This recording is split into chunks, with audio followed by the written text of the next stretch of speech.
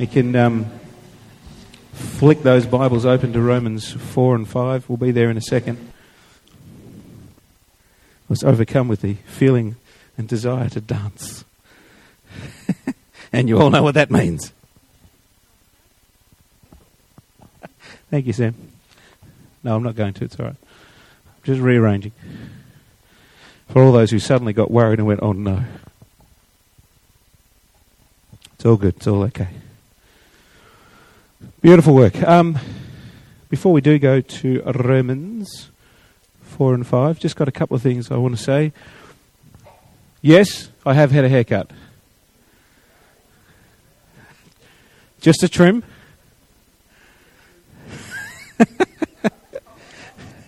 And here's the deal. Basically, after a very poor effort against Carlton on Friday night, I'm trying to help the Geelong football team. And I figure that I might get a game this week. If I look a little bit more like Ablett, Chapman, Harley, Johnson, all the other Ball brothers that play for Geelong. That was nothing to do with it. Actually, what happened was, while Nicky's been away, I've had everything under control. Don't you worry about that. It's all good. Place runs like a tight ship. All good. I miss my wife, I'll tell you that. That's the worst part. The organising is not hard. I mean, my life is about event management and organising, so actually getting stuff done is not that tricky. It's the sort of where you get to 9 o'clock at night, everything's done, the washing's done, the dishes are done, the kids are in bed, the homework, shirts are ironed, dogs are fed. It's all done. I just like to talk to my wife. She's not there. So that's all. You could feel sorry for me if you wanted to. But please don't fake it. Thank you for trying.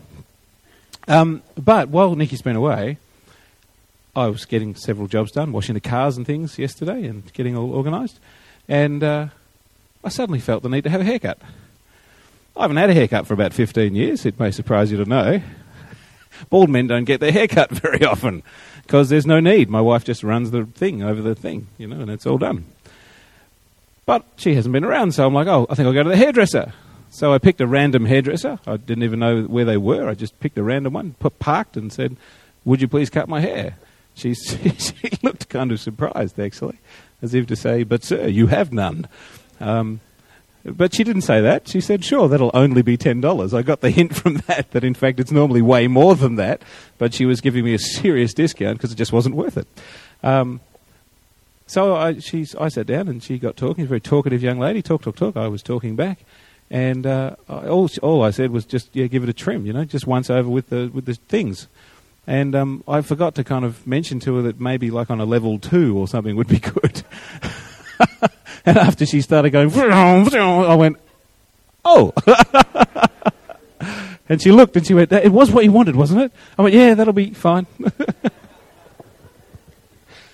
Anyway, so I did quickly get in touch with Nicky on the other side of the world and say, Dale, when you get back tomorrow, don't freak out, but I don't have any hair. And I noticed later she was Facebooking, if that's the correct terminology, with Chloe, our daughter. And I just snuck in and said, Chloe, what's Mum saying? And she was saying, what does Daddy's hair really look like? Be honest. I love it.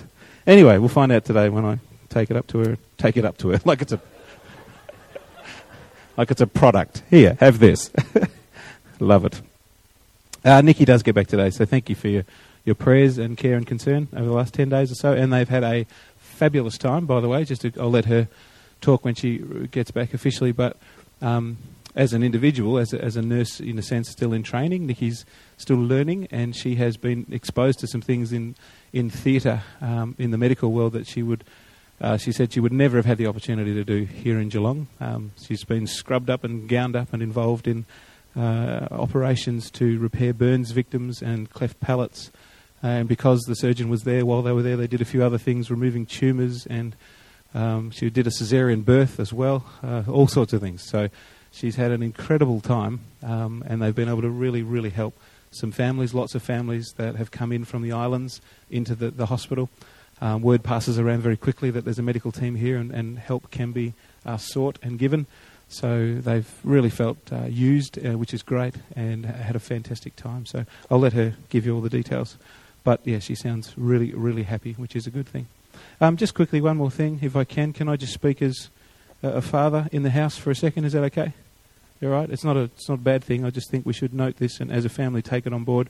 Fantastic that we generously were able to put $800 into the global offering last week.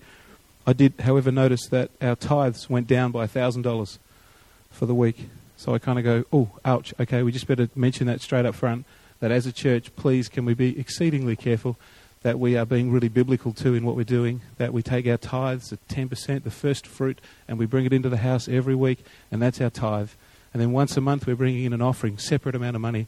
If we start taking the offering and putting it into the tithes, or taking the tithes and putting it into the offering, we're going to be in serious trouble. Church can't run if we can't continue to pay the bills and those sort of things. Does that make sense?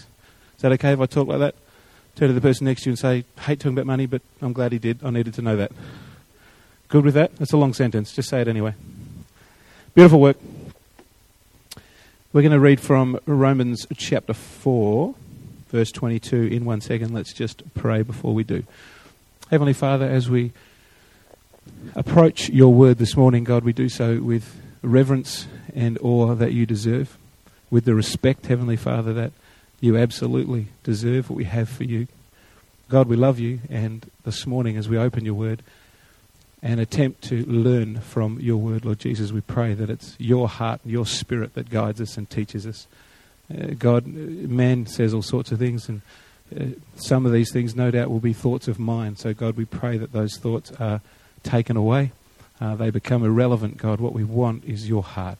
What we want is truth from you, your spirit, to sink into our hearts, to change us and help us to grow and affect the world for your kingdom, Lord Jesus. Be with us right now. In your mighty and precious name we pray. Amen. Amen. Do you want to open the Bible to Romans chapter 4? Verse 22 is where we left off 2 weeks ago. Learning a new normal, number 10. Today, learning a new normal, number 11. So we'll read from verse 22, and I'm going to go through to about 5:5. So we'll cross over into Romans 5. This is why it was credited to him as righteousness. The words, it was credited to him, talking about Abraham, I'll come back to that, were written not for him alone, but also for us, to whom God will credit righteousness. For us who believe in him, who raised Jesus our Lord from the dead. He was delivered over to death for our sins, and was raised to life for our justification. Therefore, since we have been justified through faith, we have peace with God through our Lord Jesus Christ, through whom we have gained access by faith into this grace in which we now stand. And we rejoice in the hope of the glory of God. Not only so, but we also rejoice in our sufferings, because we know that suffering produces perseverance, perseverance character, and character hope, and hope does not disappoint us, because God has poured out his love into our hearts by the Holy Spirit, whom he has given us. I had a conversation this week with a friend of mine who's not connected to God, not a Christian, not connected to a church, knows sort of, in a sense, very little about God or Christianity or church life or faith as a subject. And I was chatting to him about all sorts of different things and enjoying a latte, as we do. And he asked me what I was doing, this week and what I'd be involved with, etc., etc. And in explaining that, I mentioned that I would be preparing a message, as I do most weeks when I preach on most Sunday mornings. And he said, well, as I explained that and talked about it, he said, gee, that takes up a lot of time. You spend a fair bit of time preparing those sort of things. Why do you spend so long preparing it? And surely, when I said, well, sometimes I can speak for 20, 30, 40, 50 minutes, an hour if the people aren't asleep. It just we just keep going. We just work through what God's saying. He said, wow, that's long. Why don't you save yourself a whole lot of time during the week? Don't prepare as much. Just give them 5 minutes. I said, hey, oi. I said, well, yeah, maybe. What are you getting at? He said, well, sometimes, less words, more impact. I said, yeah, I can agree with that. I got interested for a second. Oh, for a second, that's rude, isn't it? I was interested in his whole conversation. And it reminded me, actually, of a famous speech. So I did a little bit of homework to find out, but I remembered this from school days, and yes, it was true. Winston Churchill in 1941. was back at his old school, Harrow School in London, and he was invited to be the guest speaker. And it was in the time, obviously, when 1941 things were going a little haywire in Britain and around Europe, and he was the Prime Minister of the day, so he had a fair responsibility resting on his shoulders, speaking to a packed hall of young people who were hanging on his every word, expecting the guest speaker, the Prime Minister, to prattle on for hours. He stood up, and legend has it that he looked out across the room and he said, "Never give in. Never, ever, ever, ever, ever give in." And he sat down. And people who apparently were in the room said it was one of the most impacting speeches they've ever heard, because it was short, sharp, directly to the point, and that was it. I got thinking about that in terms of church life, what we do, what we believe, what we say, what we spend our time on, and I thought, if I was given and only had minutes to speak, if I only had one sentence I could utter, if I was restricted from waffling on, everyone said amen, if I was only able to utter one sentence this morning, what would I say? What would I actually say? Faced with a couple of hundred people I know pretty well, faced with the thought of, everything you do and say is going to have an effect, what would I say? Well, I thought about it. It didn't take long, actually. It was almost instantaneous. All I would say is this: God loves you. God loves you. God really, really, really loves you. And then I'd be quite happy to sit down. Now, some of you are thinking, that was quick. You're beauty, we're out of here today. Well, we don't have any time constraints, so I'm going to speak for at least another hour. But underneath everything I say, today and every single time I ever stand here, and anywhere else for that matter, I hope and pray that underneath it there is that one simple message: that God loves you and me. He loves us. He really, really, really, really, really loves us. That's the foundational heart of this message and every other message I'll ever preach. It's the foundation of the Word of God. It's the entire reason that God created the world and wants to have relationship and communion with us. And it's the entire reason that He sent His Son, Jesus Christ, to live on earth, to experience what we experience and go to the cross and die on our behalf. Because He loves us. So no matter what else we may add to that, or no matter what else we may learn, and how educated we become, and how theological we struggle to be, and how many 57 points for this and 33 ways to look at this, at the end of the day, God loves you. God really, really, really loves you. That's part of us learning a new normal. Today, I want to take that thought and a little bit from what we just read in Romans 4 and 5 and just pad it out just a tad. Learning a new normal, number 11, or if you want a subtitle, Staying Sane in a Crazy World. 2 weeks ago we looked at, because it was 2 weeks, it was last week, if you were here, Pastor Zoran preached a fantastic message. And if you weren't here and you want a copy of that, I'm sure we can arrange that through the new system up the back there after the service. A fantastic message from Pastor Zoran last week, so grab hold of that. 2 weeks ago, we had a look at Learning a New Normal number 10, subtitled My Set of Legs, which sounds strange if you weren't there and you didn't hear it. But it was simply about the image of a small child looking for its parental set of legs in a crowd and being able to find the legs to cling onto, looking for the right security and strength, looking for its home, its set of legs.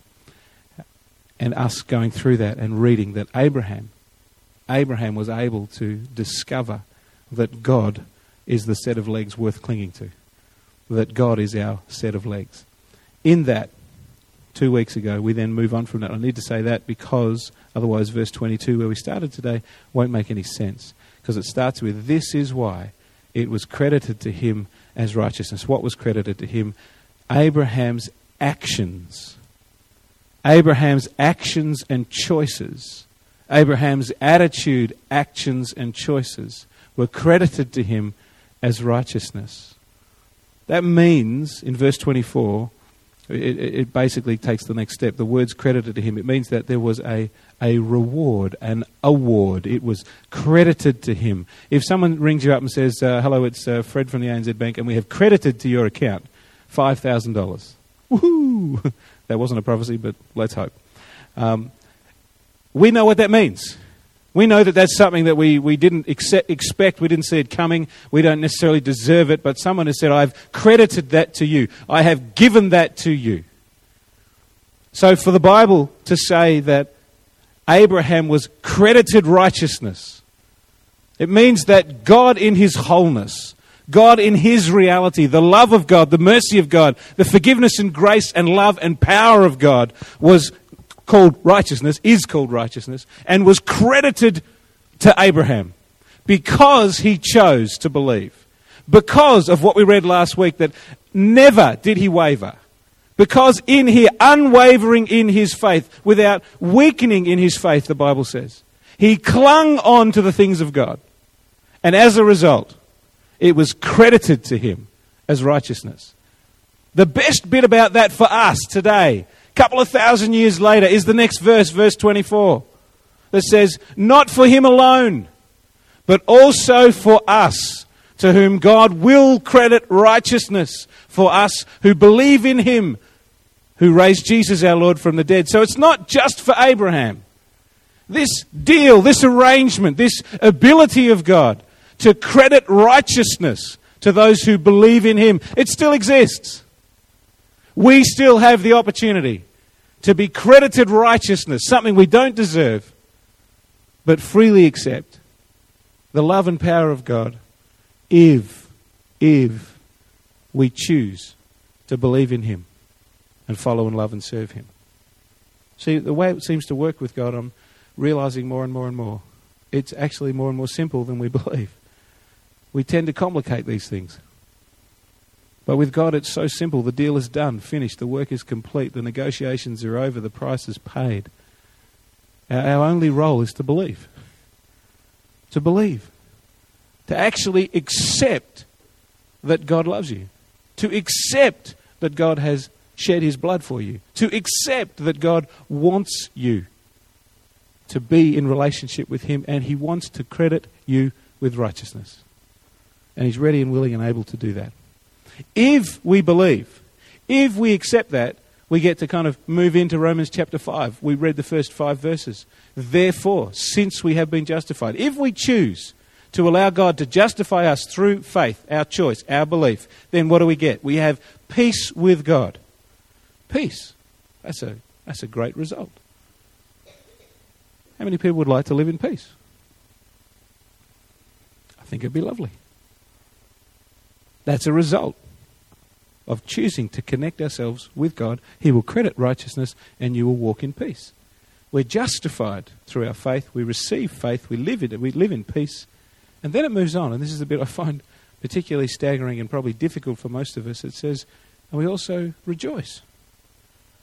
Now, I understand rejoice to mean sort of welcoming in and enjoying and receiving and celebrating. So that's cool when it's all the good stuff. Rejoice as the next step. Believe in God. He's done the hard work. He's finished off the deal. If we follow him and serve him, he credits that as righteousness to us. If we walk in his righteousness, we're justified because of him, and we live in peace, and it says we get to rejoice. And that's okay. My brain goes, yeah, cool. We can rejoice when the things are really happening, and it's wonderful. But it goes on to say, and we rejoice in our sufferings. I go, hey, hang on, hold the phone. We rejoice in our sufferings. So we go back a step. We go, hang on, all right. We get to rejoice in the good stuff. It says in, where is it, in verse 2, end of verse 2. through whom we have gained access by faith into this grace in which we now stand, and we rejoice in the hope of the glory of God. Okay, that makes sense. I can get that. That's fairly easy to understand. I get to rejoice in the hope, what's to come, of the glory of God.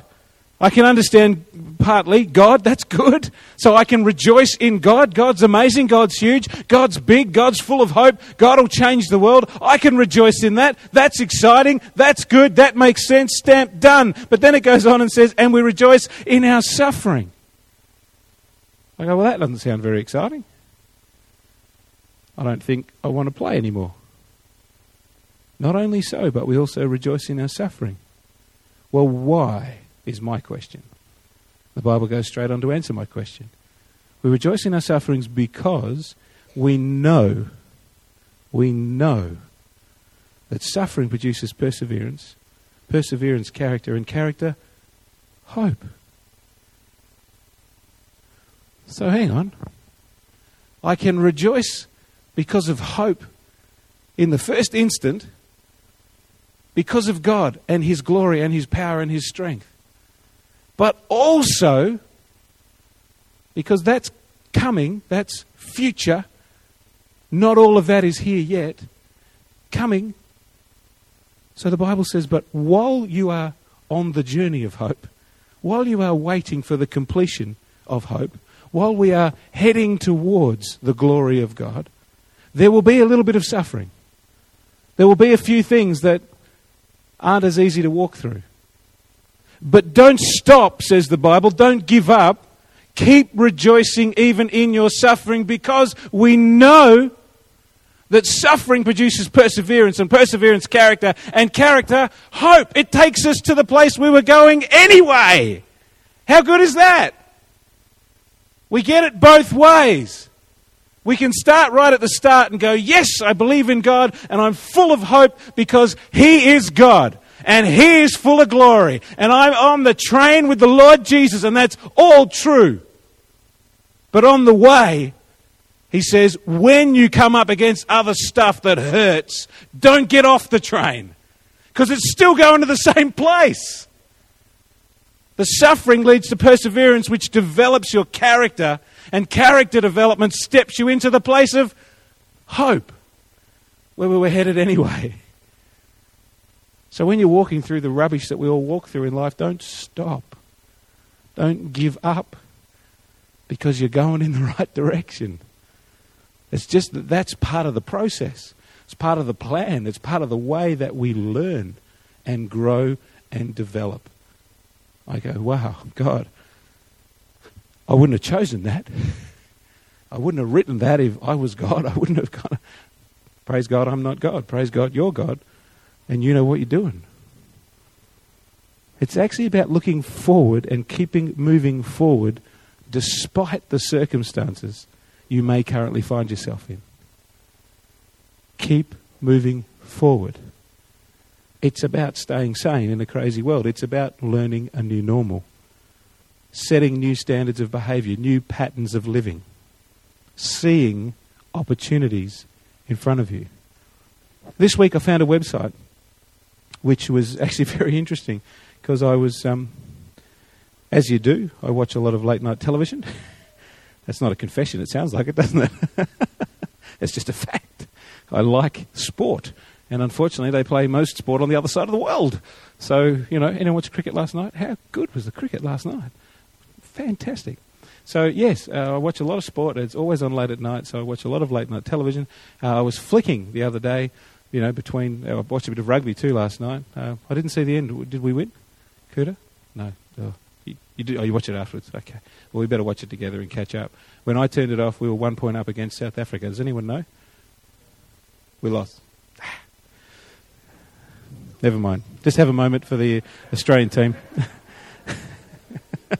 Oh, Kuda didn't want to know that. Sorry. Just erase that from the CD, because Kuda doesn't want to know that Australia lost to South Africa. Thanks. Anyway, Kuda, put your head back in the Bible. I was watching TV late the other night, and there was a show that was like from America. I think it was called 2020. It's like an ABC kind of current affair type thing. And they're doing a whole special on 2020 called The New Normal. I'm like, oh, that's got my attention. So I start watching it. Most of it was about money and economy and what's happened now because of the economy in America and how they're going to rebuild, blah, blah, blah. It was actually fascinating. And it made me go and then jump on the web and type in The New Normal, which I thought, gee, after 11 weeks of preaching this, you'd think I would have actually done that at some point, but I haven't. So I Googled The New Normal to find out what might be there, and I found this website, different to the ABC television program 2020, but nonetheless very interesting. This website actually called The New Normal, written by a man called Roger McNamee, not a tennis player, who is the author of a book called The New Normal, Great Opportunities in a Time of Great Risk. I thought, this is interesting. I started reading it. Most of it was sort of financial. He's a financial sort of expert. And he was talking about how to rebuild your life, blah, blah, blah, with money after difficult times. But the pillars underneath it, even though it was just really about money, he actually starts to talk about more than just money in his sort of blogs on his website. And it was absolutely fascinating. This is the opening paragraph of his website. It's only short. It says, "Wake up and smell the coffee." I thought, I like the guy already.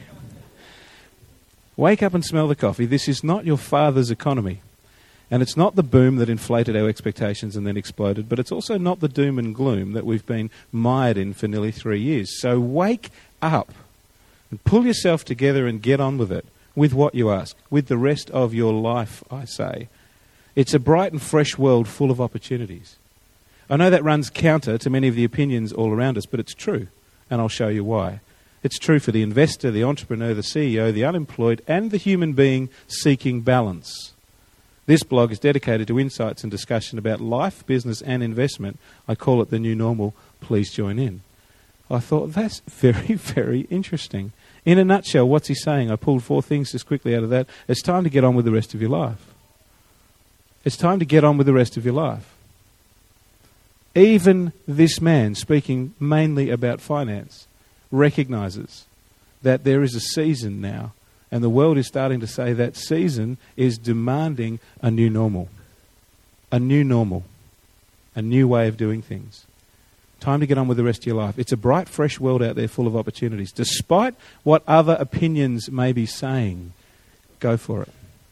It's time to create and discover the new normal. And I thought, well, these are the words that are expressing the heart of just one bloke, who's essentially a man who is only really talking about money and rebuilding your financial security.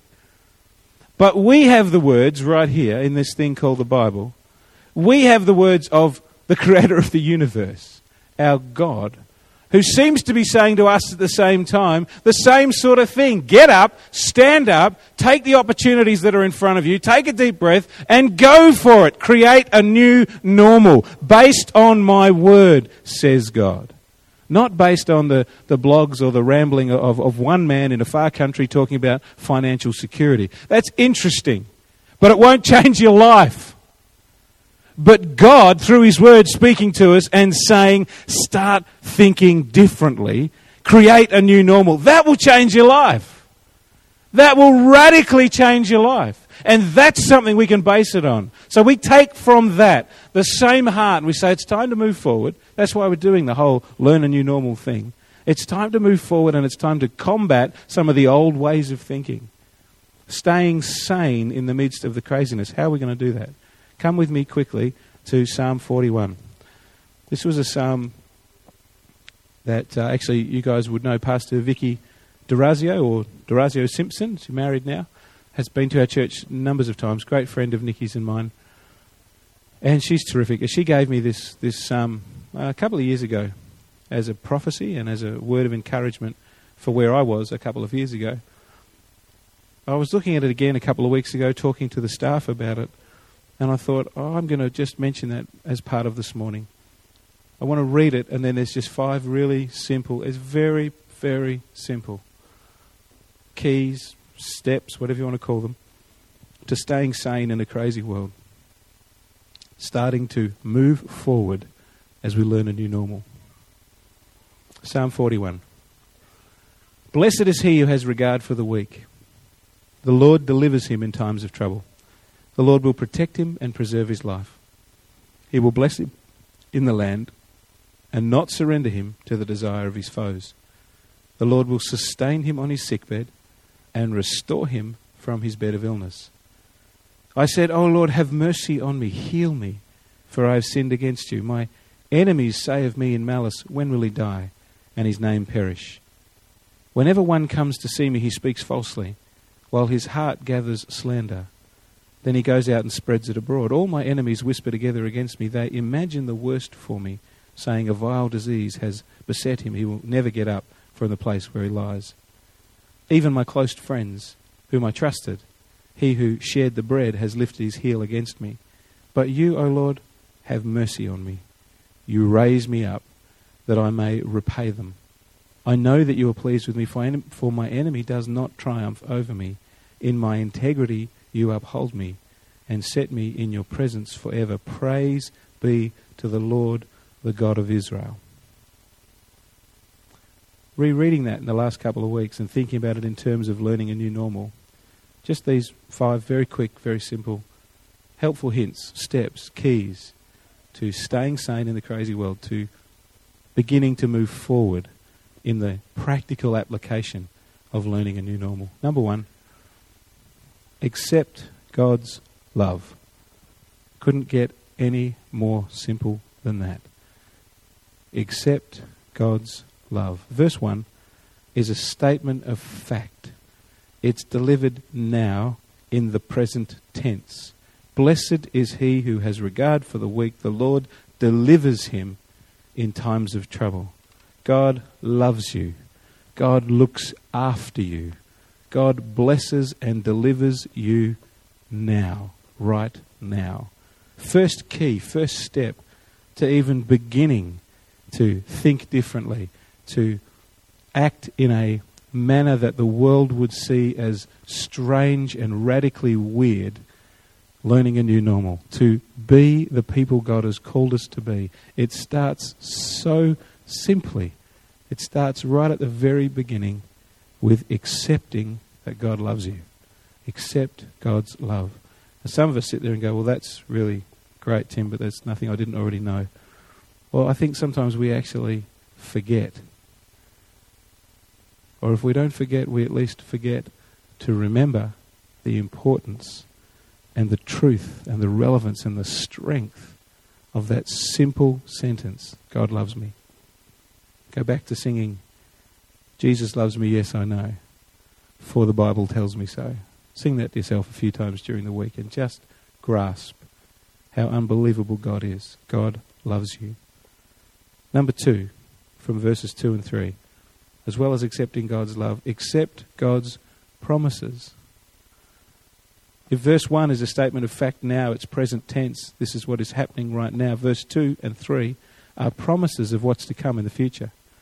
Future tense.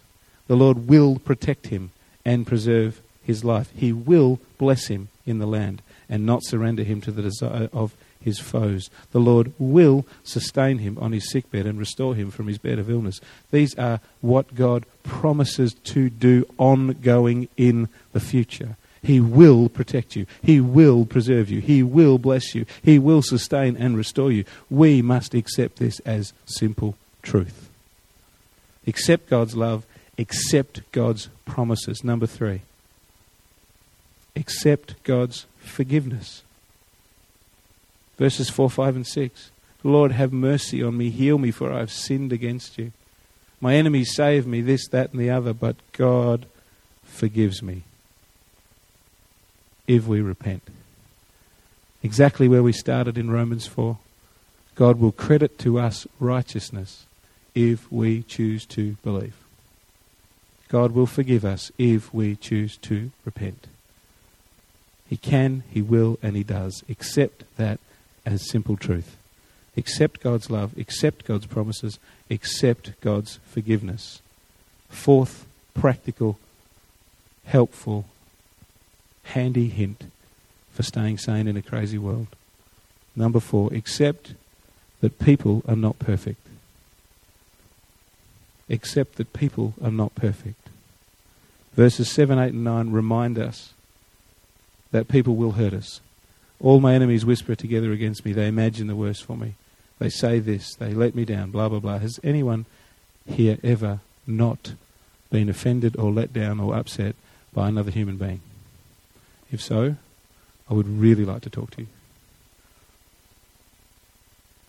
This is the bit where the suffering from Romans 5 kicks in. We read in Romans 5 that we're on the train, bound for the hope of the glory of God. And along the way, we're going to bump into some suffering.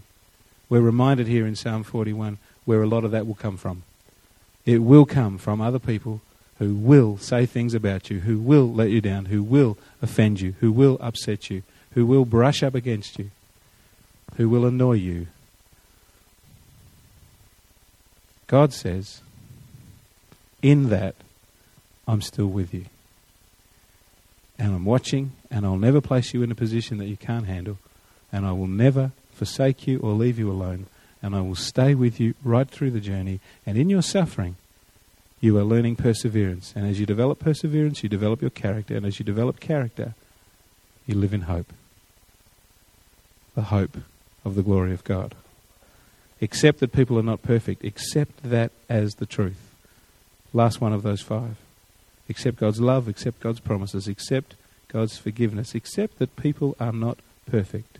And finally, and in a sense, the hardest of all of them, accept your personal responsibilities. Verses 11, 12 and 13. Help me to remember that my role in this is clear. I know that you are pleased with me, for my enemy does not triumph over me. In my integrity you uphold me and set me in your presence forever. Praise be to the Lord, the God of Israel. I have 2 roles, so do you, in order to keep my personal responsibilities in check. Number 1 is to praise God, to love and praise God. And that's really what Zoran was speaking about last week. Praising in the painful times. Painful praise gives birth to great and wonderful things. We need to be praising God and living with integrity. In my integrity you uphold me and set me in your presence forever. And it comes back, it's so simple in its structure, it comes back to exactly what we've been talking about. Connect up, connect in, connect out. Our number 1 role is to praise God, relate to Him, connect to Him, connect up. And then it's about what happens in between us, our integrity, our character, our development, change. Then it's about taking it out to the world and making a difference. We've got to hang on to those simple 5 keys. That's just 5 really practical, simple things from Psalm 41. But based on Romans 4 and 5, the understanding of walking through difficulties on the road to hope, staying sane in a crazy world. It's about acceptance. Accepting the truth about God, about others and about yourself. Believing, not just believing in God, but believing God, taking Him at His word. When God says I can do this, He means it. And He will do it.